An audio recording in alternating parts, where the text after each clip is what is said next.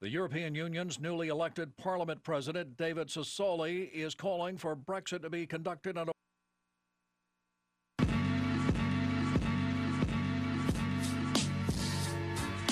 Welcome back to the David Glenn Show.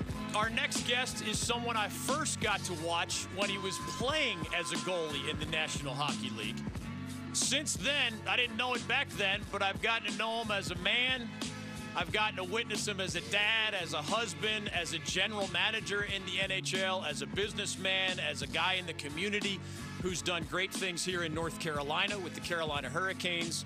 We've been able to call him a three-time Stanley Cup champion for a few years now, 06 with the Canes, twice with the Penguins. He is still the general manager of the Pittsburgh Penguins, but we get a new label now. He is a Hockey Hall of Famer. He got the call recently.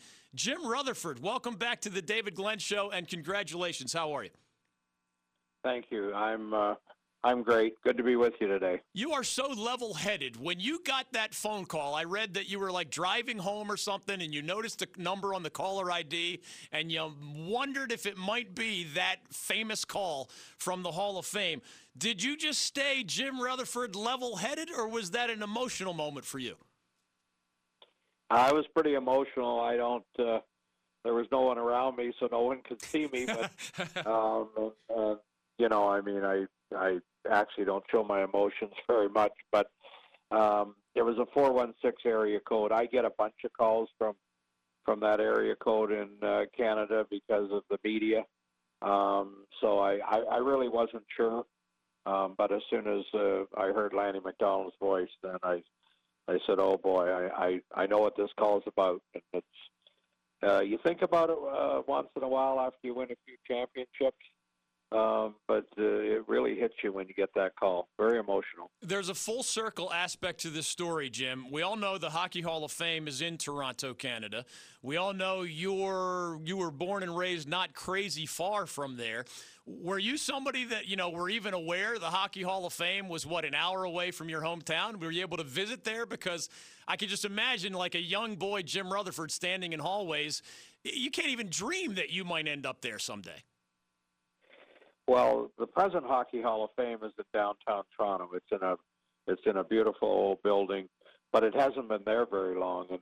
And when I was a kid, I believe that they had the induction at the Canadian National Exhibition in downtown Toronto. That it's kind of like a state fair that runs for 3 or 4 weeks, and it's very popular. And my parents took me there one summer when there were inductions, and I was really young at the time, and I thought, boy, that's really special to be here.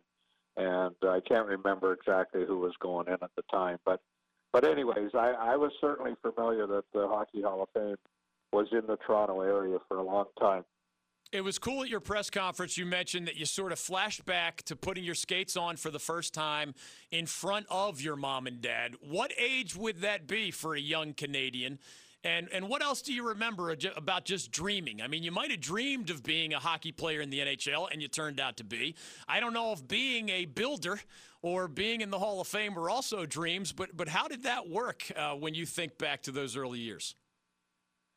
Yeah, the first thing I thought about was my mom and dad and tightening up my skates when I couldn't tie skates and taking me to the rink. And my grandfather, every winter used to go out in the cold and make an outdoor rink. And, those were the first things that came to my mind. But, yeah, you never dream about the Hall of Fame. I mean, as a kid, I grew up in Toronto. I was a Maple Leafs fan. I dreamed about, maybe I could play for the Maple Leafs someday. And I came from a small town, 700 people. It wasn't a big hockey program like the major cities.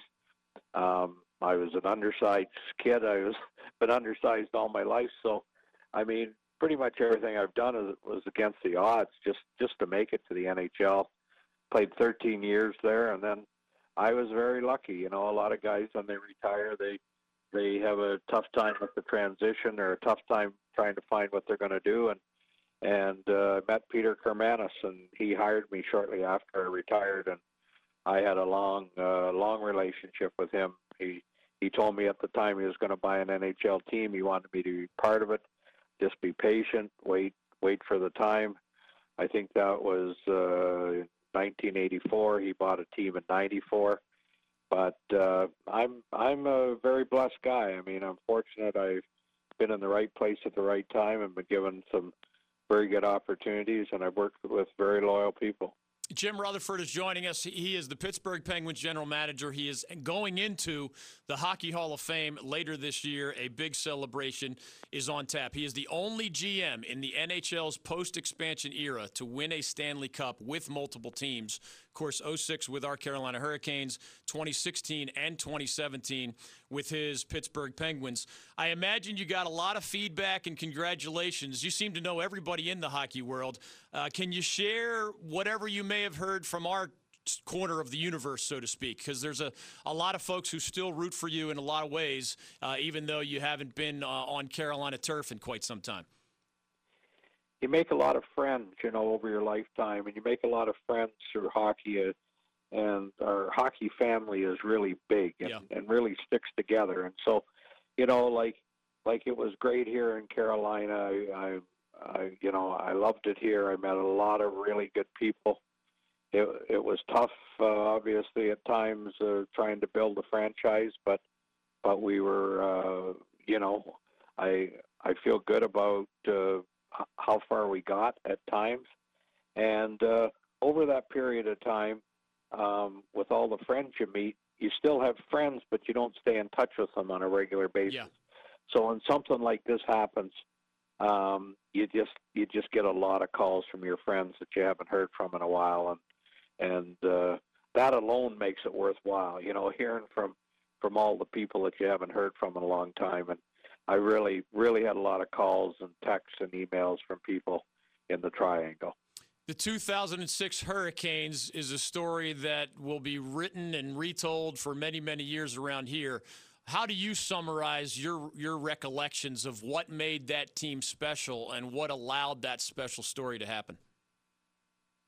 Well, we were fortunate coming out of the work stoppage. We come off that year, the prior year that wasn't good for the game, where we were in a collective bargaining struggle, and we got the jump on things right when we come out of that. We were fortunate that we had the budget and the money at that point in time. We signed Ray Whitney and Corey Stillman to go along with some of the young guys we had, Stahl and Ward, those guys, Williams and Brindamore. And so we were lucky in that, we were a team that most people picked to finish last that year. But the team came together. We got off to a good start, and we just took the momentum, kept going with it, added a couple of key guys down the stretch, Dougie Waite, Mark Recchi. And when we did that, that was the biggest thing, I think, when our players said, everybody believes we can win.